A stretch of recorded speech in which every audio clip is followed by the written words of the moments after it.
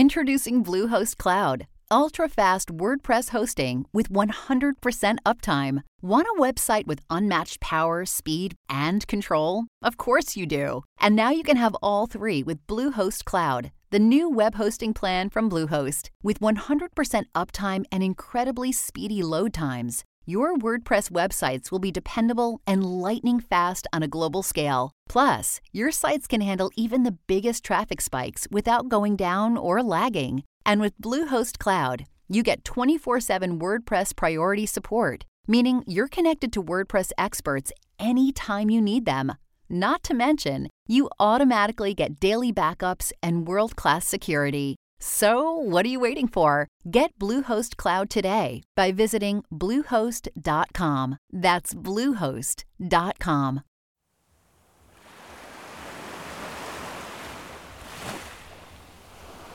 On the 19th of August in the present blessed years, sirs, our brave Captain Hull met the Guerriere so proud. Stout Dacres, her commander, who had never yet knew fear, sir, bade his merry men stand by, and his 3 ensigns showed. But our good Constitution and our brave Yankee seamen in less than 40 minutes forced the Englishmen to strike. All her masts by the board showed our guns were served by freemen, and the oldest English tar swore he'd never seen the like. From a patriotic play by W. Dunlap, 1812.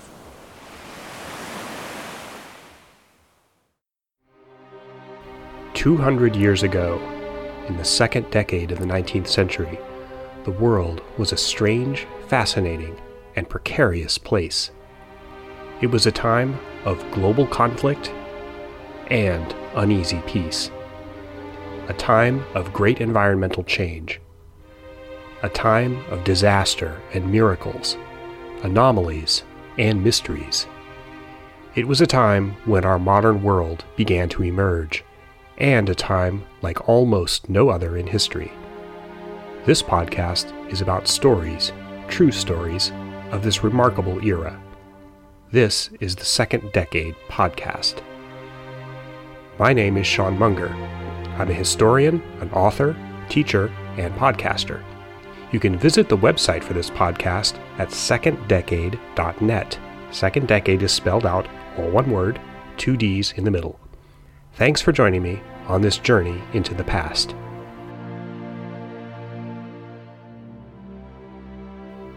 Episode 22, Old Ironsides. On July 12, 1812, a long, sleek ship with sails unfurled eased out of Chesapeake Bay and into the open ocean. The stars and stripes fluttered proudly from one of her masts. 49 heavy cannons were concealed behind hinged wooden ports along her hull. The embossed letters on her stern proudly identified her, Constitution. The man in command of this vessel, then possibly the single most lethal and most expensive weapon controlled by the United States at that time, was Isaac Hull, age 39, born in Derby or possibly Shelton, Connecticut. The captain was a stout, almost squashy-looking fellow, but kind of roguishly handsome in the way that some men were in the early 19th century. Hull commanded 5 lieutenants: Charles Morris, Alexander Wadsworth, George C. Reed, Beekman Hoffman, and John Shubrick. The USS Constitution had been recently refitted. Hull saw to it that the ship was overhauled, her bottom scraped, and the copper plates under the waterline, intended to prevent rot, were cleaned. She was loaded with provisions for 8 weeks. Not a long cruise, to be sure, but she was definitely ready for action, and Hull was confident of his ability to take on the British Navy and win, something that very few naval commanders from any nation on Earth had ever done successfully. In the meantime, in another part of the Atlantic, a British commander was also spoiling for a fight, and he also had every reason to be confident. Captain James Richard Dacres was very young, not quite 24, but he came from an illustrious British military family. His father was an admiral, and he also had an older brother, an uncle, and a cousin who rose to high rank in the Royal Navy. In March 1811, Dacres was given command of a ship called the Guerriere. Formerly a vessel in the French Navy, after many battles with British ships, the Guerriere was captured in 1806 and put into the service of the Royal Navy. When the United States declared war on Great Britain in June 1812, Dacres and the squadron he was a part of was ready to blockade the coast and prey on American merchant shipping. This was the job he was born for. Dacres had a lot of luck and what you might call chutzpah. An American ship, the President, had defeated a British sloop of war, the Little Belt, in a surprise engagement. Hearing about this, Dacres ordered the words, "Not the Little Belt," painted on the Guerrière's topsail, and then sailed around the American coast, essentially taunting the Americans to come out and fight him. A few weeks later, Dacres sent an even more unmistakable message. The Guerrière stopped and boarded an American merchant vessel. Dacres wrote in the ship's log, quote, "Captain Dacres, commander of His Britannic Majesty's frigate Guerrière of 44 guns, presents his compliments to Commodore Rogers of the United States frigate President, and will be very happy to meet him, or any other American frigate of equal force to the President, off Sandy Hook, for the purpose of having a few minutes tete-a-tete." End quote.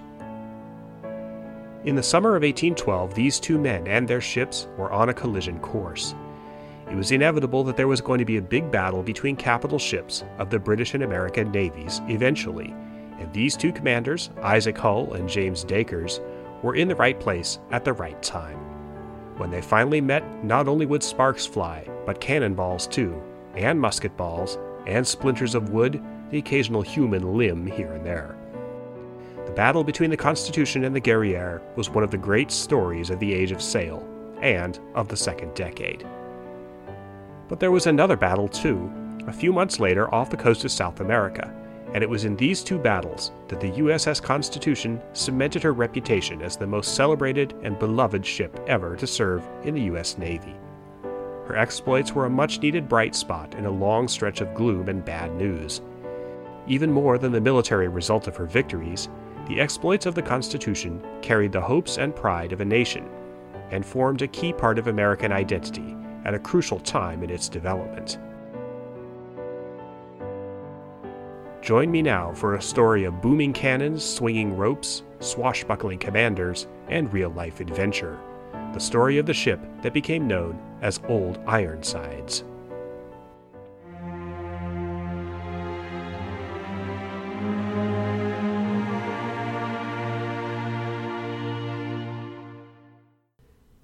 Before we begin tonight's episode, I have a few announcements and housekeeping matters that may be of interest to fans of this podcast. First of all, we're coming to the end of the first season of Second Decade. This episode, episode 22, will be either the second to last or third to last episode of my first season. The podcast will then be on hiatus for the summer months. I am planning to return in the fall with a whole new season. There's still so much more to tell about this fascinating time in history. I'd like to thank everyone who's listened, shared, and supported the podcast over the last 8 months. We recently hit 10,000 all-time downloads, which I know is not a big number compared to some of the top podcasts out there, but it's amazing for me. Anyone who tells you that history's dead or that people aren't interested in it anymore, this podcast, and the numerous other history podcasts out there that are very popular, prove the opposite. Secondly, I'm soon going to be conducting a series of interactive history classes online. This project is still in its developmental phase, but I'm definitely going to be offering an in-depth online course on the American Revolution, beginning in August, and probably a host of smaller one-off classes on a range of subjects. These classes will be conducted by Google Hangouts or some other freely available software. All you'll need is a webcam, microphone, and internet access. There's a host of subjects I'm thinking about. I'm certainly going to do one on the contradictions of Thomas Jefferson, and I'm also thinking about some more recent history. It won't be limited to the second decade of the 19th century. These are not TED Talks or static video lectures. These will be interactive courses where you can ask questions, discuss, follow up, and examine documents and historical evidence for yourselves. I'm really excited about this program. I'm not sure exactly what form it will take yet, but if you're interested, keep checking back on my website, seanmunger.com. The one-off courses will be $25, and the American Revolution course, 6 weeks long, will be $200. The details aren't up yet, but they will be coming on my website, and I'll also announce them on my social media. Now let's return to the story of Old Ironsides. The story of the USS Constitution begins not in Boston, not in Washington, D.C., but off the coast of North Africa. In 1785, 2 American merchant vessels were captured by Barbary pirates, and their crews, 21 men in all, held for ransom. The Dey of Algiers, one of the rulers of the Barbary pirates, demanded an incredible $59,000 ransom for the return of the Americans, an outrageous sum that the fledgling U.S. government couldn't pay even if it wanted to. There were repeated attempts by the U.S. government, including by the American minister to Paris, a fellow named Thomas Jefferson, to negotiate the release of the hostages. All failed. During this time, the new Constitution was drafted, ratified, and put into place. The first president, George Washington, continued to try to negotiate. His attempts backfired. The Algerian pirates proceeded to capture more American sailors. By 1794, there were over 100 of them being held hostage in North Africa. Very reluctantly, Congress passed an act giving President Washington the option either to build capital ships for the protection of U.S. lives and property, or to purchase such ships from abroad. On March 27, 1794, the act went into effect. Washington chose to build rather than buy. That turned out to be a very smart choice. Ultimately, 6 frigates were built, varying in size and armament from 44 guns to 36 guns. The contracts were given to Joshua Humphreys, a Philadelphia shipbuilder. The 6 ships were names chosen by Washington himself: the Constitution, the President, the United States, the Chesapeake, the Constellation, and the Congress. The Constitution, built in Boston between November 1794 and September 1797, was a very American ship. The wood for her sides, 21 inches thick, came from over 2,000 oak trees that grew at a place called Gascoigne Bluff on St. Simon's Island, Georgia, which was an old Native American campsite. Her masts were white pine trees grown in Maine. Paul Revere, silversmith and hero of the American Revolution, forged the hooks and bolts that went into her construction. She was 204 feet long, 43 feet wide, and her mainmast towered 220 feet over the water. The Navy barely avoided a shutdown in construction when a peace treaty was finally concluded with the Dey of Algiers, which cost the United States over $990,000 in ransom and tribute. But Congress decided, by the skin of its teeth, to finish construction. On September 20th, 1797, the Constitution was launched in front of a crowd of dignitaries, including the new president, John Adams, and the governor of Massachusetts. When the mighty ship was set free down the slipways, she slowly began to move, 27 feet, and then came to a dead stop. The ship was so heavy that the slipway framework sank underneath her. She was stuck. The slipways were hastily rebuilt, and a month later, the Constitution finally went to float. She was ready just in time.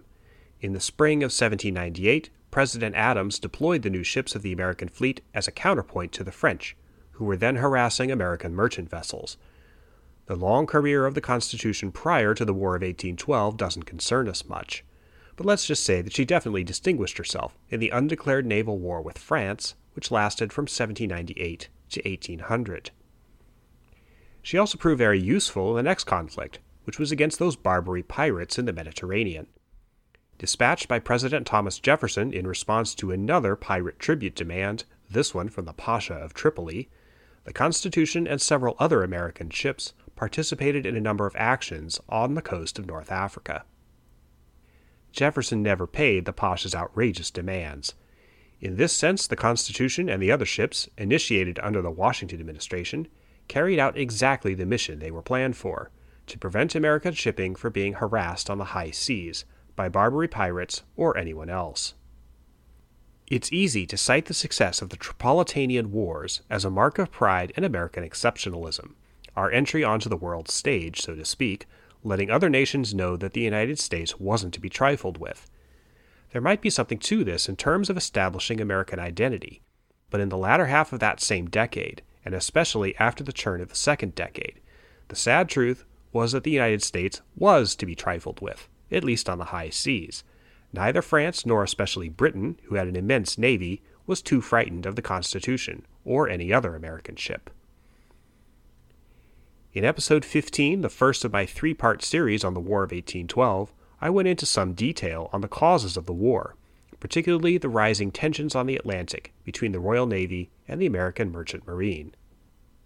After a series of embargoes and a violent incident involving the USS Chesapeake, by June 1812 American politicians, at least some American politicians, saw war with Britain as the only answer, or perhaps the preferable answer. In reality, the decision was insane, but from the standpoint of the Navy, they were there to carry out the orders of civilian leadership, and on June 18, 1812, the U.S. Congress had made its intention plain. On that day, we officially entered a state of armed conflict with Great Britain. On June 21st, 3 days after the declaration of war, the Constitution sailed out of the Chesapeake Bay, ordered to join a squadron gathering in the waters off New York, under the command of Captain John Rogers. Although she'd been refit and those copper plates scraped and cleaned, in late June the Constitution was barely ready for action. She was missing some officers and a good deal of men, and was also low on provisions. Hull put into Annapolis on June 28th to pick up more supplies and men. On the whole, Captain Hull did a pretty good job of getting the ship in fighting shape. On July 12th, Constitution emerged from the protected waters of the Chesapeake Bay, out into the open ocean, headed for the rendezvous with Rogers' squadron, which was not yet in New York waters, but was still looking for a force of British ships bound from Jamaica. At 2:00 p.m. on the afternoon of July 17, 1812, a lookout aboard the Constitution sighted 4 sails on the horizon headed north. Captain Hull believed he'd found Rogers' fleet and ordered the ship to sail toward the newcomers. They were sailing roughly in the same direction, but there was still a lot of distance between them. But as it started to get toward dusk on that brilliant midsummer day, Hull, who had a reputation for being shrewd, started to wonder if that really was Rogers' fleet out there, or if it was the enemy. At 7:30 p.m., Captain Hull ordered the decks cleared for action. He and his lookouts kept a sharp watch through their spyglasses at the ships sailing on the horizon, soon reduced to dim specks in the falling darkness. During the night the wind fell to nothing. By daybreak, the Constitution, her sails flapping, was drifting in range of what turned out to be a British ship, the Guerriere, commanded by James Dacres. There were also 4 other ships, the Africa, the Shannon, the Belvidera, and the Aeolus. Soon dozens of cannons were in range of the American frigate. The British ships were better at catching what little wind there was. Dacres hauled up his colors and gave chase to the Constitution. Their cannons began firing, but there were no hits. Captain Hull, eager to get the becalmed ship underway by any means he could, wet down the sails. Wet canvas can catch more wind than dry canvas. Then Lieutenant Morris, the second in command, the Commander Riker, if you will, to Hull's Captain Picard, suggested a neat seafarer's trick called kedging.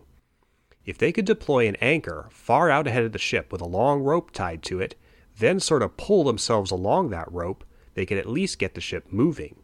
Kind of like how you put a car in neutral and roll it down a slight hill to try to get it started. It was a bold move and a dangerous one. The kedge anchor had to be deployed by men in a forward boat, and with the Guerriere lobbing cannonballs in their direction, there were no guarantees of success. Plus, even if they got the ship moving, could they keep it moving long enough and fast enough to pull away from the British? To the great credit of Lieutenant Charles Morris and the crew of the Constitution, the kedging gambit worked. They managed to pull ahead of the British. Realizing what was going on, Captain Dacres ordered his men to start kedging as well. He was determined not to let Hull escape. For an incredible 57 hours, the Guerriere and the British squadron chased the Constitution, but the prey slithered out of Dacres' grasp. The chase, one of the most thrilling naval exploits in American history up to that time, was a marathon. No one slept aboard the Constitution, and the pursuit took place in terrible heat. It didn't help that Hull ordered 2,300 gallons of fresh water pumped out of the ship in order to make it lighter. But by the morning of July 20th, helped by the wind of a rain squall that came up the previous afternoon, Constitution had escaped her pursuers. The captain of one of the other British ships wrote a letter in which he said, quote, "Nothing can exceed my mortification from the extraordinary escape of the American frigate, and I am likewise much concerned it should fall so heavily on Dacres." End quote. Hull and the Constitution reached Boston. They stayed only long enough to pick up some provisions and find out that Rodgers' squadron hadn't yet reached New York. On August 2nd, 1812, Hull put back out to sea. It was an extraordinarily lucky coincidence that a piece of mail bound for him did not reach Boston until after he'd left. The mail contained new orders from Washington. Hull was to be relieved of the Constitution and instead take command of a smaller ship, so Captain Bainbridge, a senior officer, could take the Constitution. Hull never got these orders until after the great battle that made him, and his ship, famous. For the next 2 weeks, the Constitution sailed around the coast of Nova Scotia, occasionally sighting and harassing British merchant vessels. In one action on August 16th, the Constitution took on a British prize crew and held them as prisoners. One of these prisoners gave Hull a fateful piece of information. The squadron he'd tangled with the previous month was now quite close, just off the Grand Banks of Newfoundland. Hull, perhaps hungry for a rematch, changed course. At 2 o'clock on the afternoon of August 19, 1812, a lookout aboard the Constitution sighted a sail of a single ship bearing east-southeast, not a squadron, a single ship. As Hull gave chase, the ship materialized in the spyglasses. Indeed, it was Hull's nemesis. The Guerrière, sailing alone in the direction of Halifax, seemed ready for a fight. One of the great naval battles in the entire age of sail was about to take place.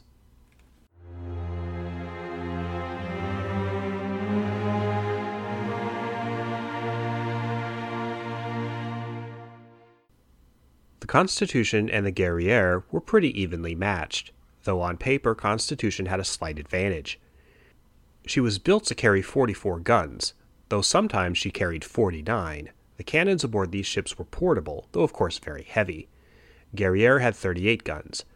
When military ships matched each other in the age of sail, often the outcome of a battle came down to which one had the better trained crew, and the more shrewd captain. After they initially saw each other on the afternoon of August 19, 1812, it took a while for the two ships to close the distance between them.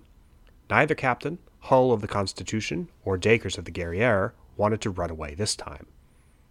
At 5 o'clock, Hull gave the order to beat to quarters.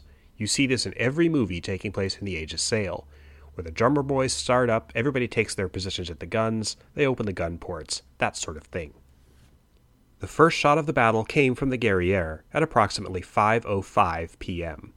Dacres fired a starboard broadside at his enemy. This was exactly what it sounds like, discharging every gun, or almost every gun, on the whole starboard side of the ship. Unfortunately for the Brits, they didn't hit the Constitution. Dacres came around immediately to fire his port broadside. For the most part, he was aiming too high. Only 2 cannonballs struck the American frigate.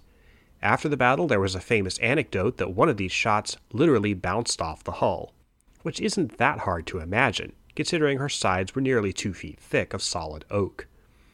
A crewman is said to have exclaimed, "Huzzah! Her sides are made of iron!" The Constitution's nickname was born. The way the ships were situated, only Constitution's forward guns could aim directly at Guerrière. This was intentional. Hull didn't want to be, what they called in naval warfare, raked, which means subjected to a full-on broadside from front to back. I admit I'm a bit of an amateur when it comes to the tactical stuff of sea warfare, so it's possible I may get something wrong here now and again. Hey, my expertise is in environmental history, so cut me some slack. Anyway, for the next 45 minutes, Constitution and Guerrière sort of danced around each other. Dacres kept firing broadsides to no real effect, and Hull fired his forward guns, no effect. If something was going to be accomplished, one or both commanders was going to have to try another tactic. Hull took the initiative. He ordered extra sail, deploying of a sail called the top-gallant sail, and turned directly toward the British ship. Now Constitution and Guerrière were sailing in the same direction alongside each other, but Constitution was faster, and she had more sails. Dacres knew that he was going to be in the kill zone in a matter of minutes. There was nothing he could do but order every possible gun to be fired, and hope he could blast Hull out of the water before Constitution's more and slightly heavier guns pounded him to pieces. The gun crews aboard the British ship were working feverishly. Powder monkeys, usually young boys, were passing buckets of powder up through a complicated system of portholes on the gun deck. Incidentally, there were 10 Americans among the Guerrière's crew, prisoners or impressed sailors, but Dacres let them go below and not take part in the battle, so they wouldn't have to try to kill their own countrymen. Aboard Constitution, all the guns were ready, and the gunners stood by with the strings, which triggered the cannons, in their hands, ready to fire. Cannonballs from the Guerrière began smashing into Constitution's gun deck. Several men were completely blown up. Captain Hull had not given the order to fire.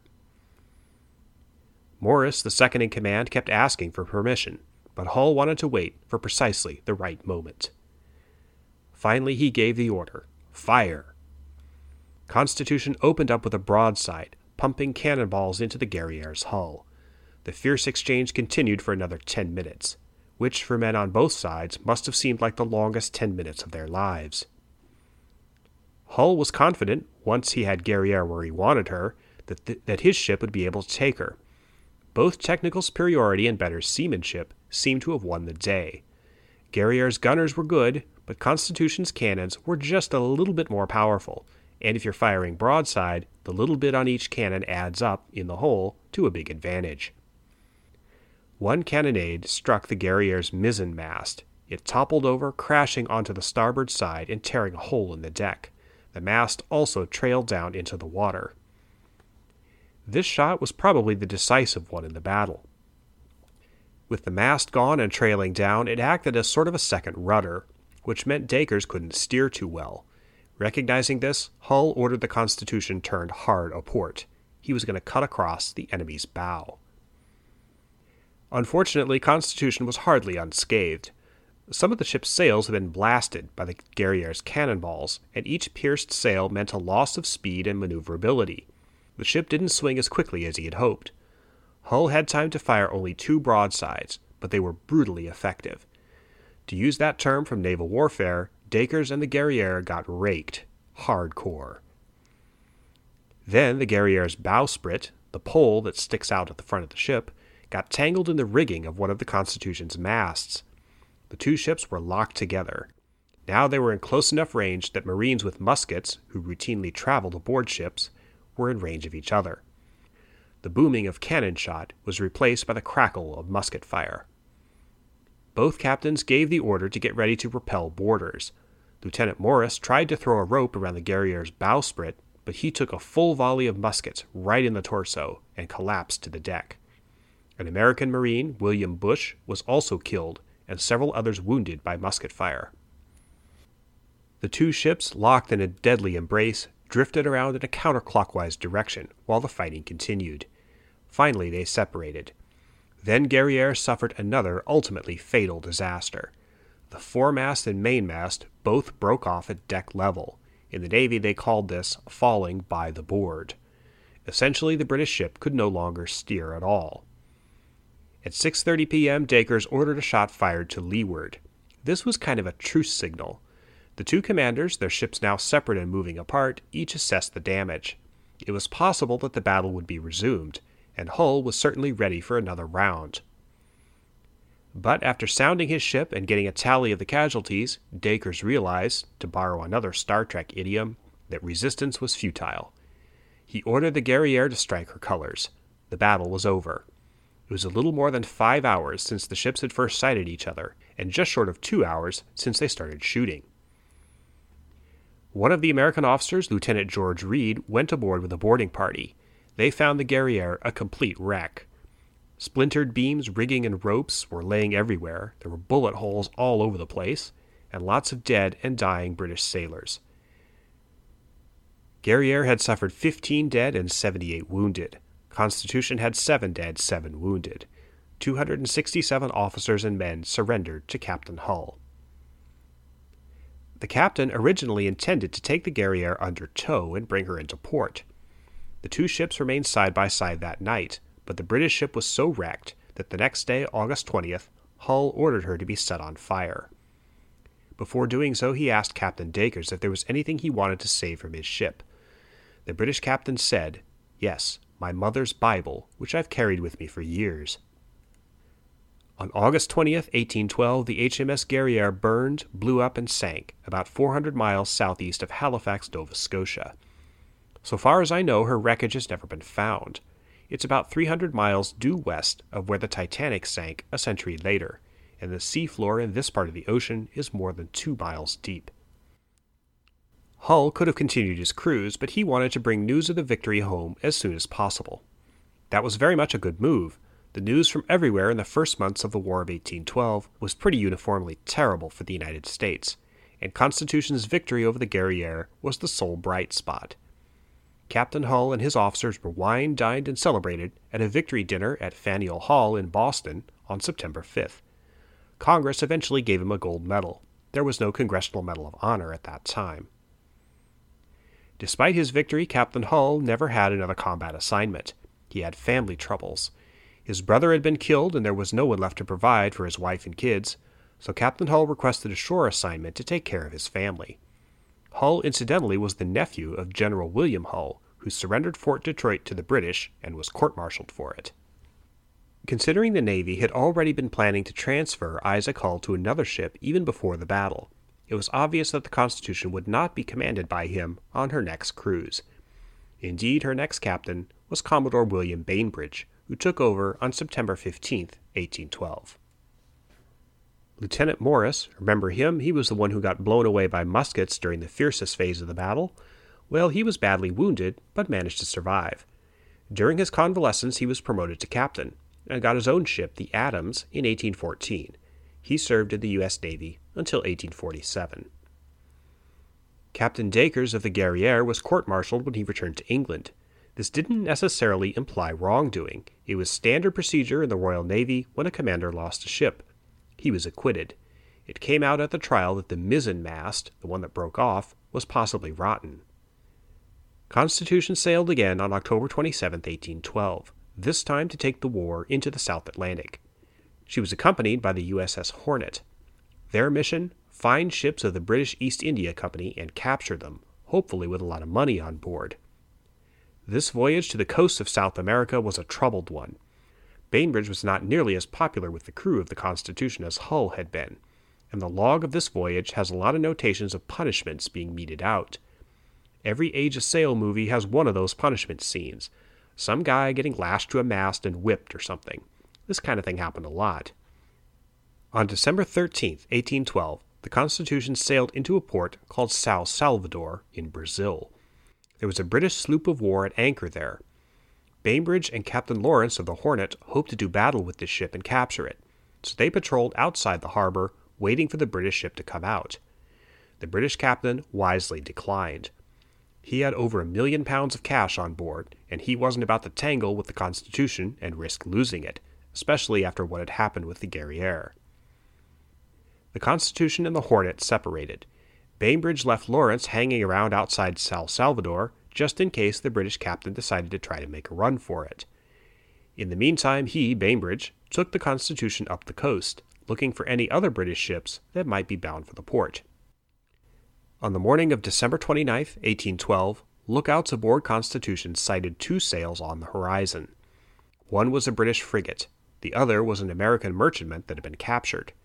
The frigate was the Java, 38 guns, commanded by Henry Lambert. Like Dacres, he was from an old British naval family and had extensive experience in the Napoleonic Wars.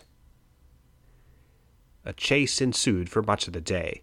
Java was the same class as the Guerrière, so there was something of a rematch in the works. At about 2 o'clock in the afternoon, Constitution caught up with her. Bainbridge ordered a shot fired across the Java's bow. Rematch on. Captain Lambert aboard the Java replied with a full broadside. This hit damaged Constitution's rigging, but she was far from out of action. Bainbridge ordered a broadside of his own. The 2 ships circled around each other, blasting away at each other for about 3 hours. Here's a quote from Bainbridge's log. "A general action, with round and grape, then commenced, the enemy keeping at a much greater distance than I wished, but could not bring him to a close action without exposing ourselves to several rakes." End quote. Bainbridge stationed sharpshooters with muskets on the Constitution's masts and rigging. Their job was to pick off as many men aboard the Java as possible. One of these snipers, in fact, capped Lambert himself. During the battle, the British captain was mortally wounded by musket fire. Java's first broadside was by far the most effective, but she did later inflict severe damage on the Constitution's rudder. Bainbridge wrote in his log, quote, "At 40 minutes past 2, determined to close with the enemy notwithstanding his raking.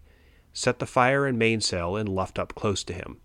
At 50 minutes past 2, the enemy's jib boom got foul of our mizzen rigging. At 3, the head of the enemy's bowsprit and jib boom were shot away by us. At 5 minutes past 3, shot away the enemy's foremast by the board. At 15 past 3, shot away his main topmast just above the cap. At 40 minutes past 3, shot away the gaff and spanker boom. At 55 minutes past 3, shot away his mizzenmast nearly by the board." End quote. Honestly, I have no idea what all these terms mean. I don't know what a spanker boom is, for instance, but the overall effect is pretty clear. The Java was rapidly getting smaller with each shot from the Constitution. Basically, she was dismasted. There was pretty much nothing left except the hull. Bainbridge himself was wounded in the battle by the same shot that took out Constitution's rudder. Nevertheless, he refused to relinquish command. Java's captain, as I said, was mortally wounded. It fell to one of his officers, Lieutenant Henry Chads, to surrender the Java at 5:30 p.m. Constitution had roundly won her second big single-ship encounter. Like Guerriere, Java was a total loss. On January 2, 1813, Bainbridge ordered her burnt. She blew up and sank. It's not clear exactly how many casualties the British suffered in this battle. The official report by Chads said 22 were dead, but many more seem to have died of wounds later on. One of them was Captain Lambert. He was carried to San Salvador along with the other British prisoners and died on shore. It was reported that Commodore Bainbridge returned Lambert's sword and officially bade him farewell from the deck of the Constitution. There was much honor in both navies in the second decade. Chads, like Dacres, was also court-martialed when he returned to England, and, like Dacres, he was acquitted. Many in the British Navy admitted begrudging respect for the American Navy after these victories. The victories of the Constitution against the Guerriere and the Java were a source of enormous pride in the United States, which, as I mentioned earlier, sorely needed some victories to celebrate. The War of 1812 went very badly for the United States, especially on land. Toward the end of the war, the British even raided and burnt down Washington, D.C. But the Constitution represents one of the few, very clear and unequivocal military victories of American forces in that war, and a prestigious one. We had beaten the Royal Navy at their own game. Isaac Hull, incidentally, went on to command various Navy yards in his remaining years of service. He ran into considerable trouble with a strike at the Washington Navy Yard in 1835, which eventually flared into a race riot. After this, Hull retired from the Navy and died peacefully in 1843. Under several different captains, the Constitution went on to various other duties for the remainder of the War of 1812, and in fact emerged from the war undefeated, the only American capital ship to do so. She went on to serve in the Mediterranean in the 1820s, and in the 1830s was narrowly saved from being broken up by a public relations campaign which banked on her patriotic reputation as the ship that had won such great victories against the British. She even participated briefly in some actions in the Civil War, but after that, in the transition of navies from sail to steam, she didn't have much practical use. There were several near misses with oblivion, but beginning in the 1920s, she was restored to her former glory. I visited the USS Constitution, docked in Boston, 3 times, most recently in 2014, just before her latest overhaul and restoration. It's really an amazing tour to get to see the ship much as it was in the second decade. Her old wooden decks are seeped through with history. But however long she lasts, hopefully still a while yet, the ship nicknamed Old Ironsides will always be most fondly remembered for those great victories in the year 1812. If you like this podcast, please tell a friend. Talk about it on social media. Subscribing, leaving a star rating, and a review on iTunes is especially helpful, because it's going to help other history buffs like you find this podcast. I'd love for you to contribute to my Patreon account. That's patreon.com/Sean Munger. In addition to my Patreon account, you can find me on Twitter at Sean Munger, there's an underscore there, and my website, seanmunger.com. My historical sources for this episode include The Frigate Constitution by Ira N. Hollis, published in Boston by Houghton Mifflin and Company, 1901. Music credits. The main theme of this podcast is titled String Impromptu No. 1 by Kevin MacLeod of Incompetech.com, used under Creative Commons by Attribution 3.0 license. This podcast was written and recorded by me, Sean Munger. Good night.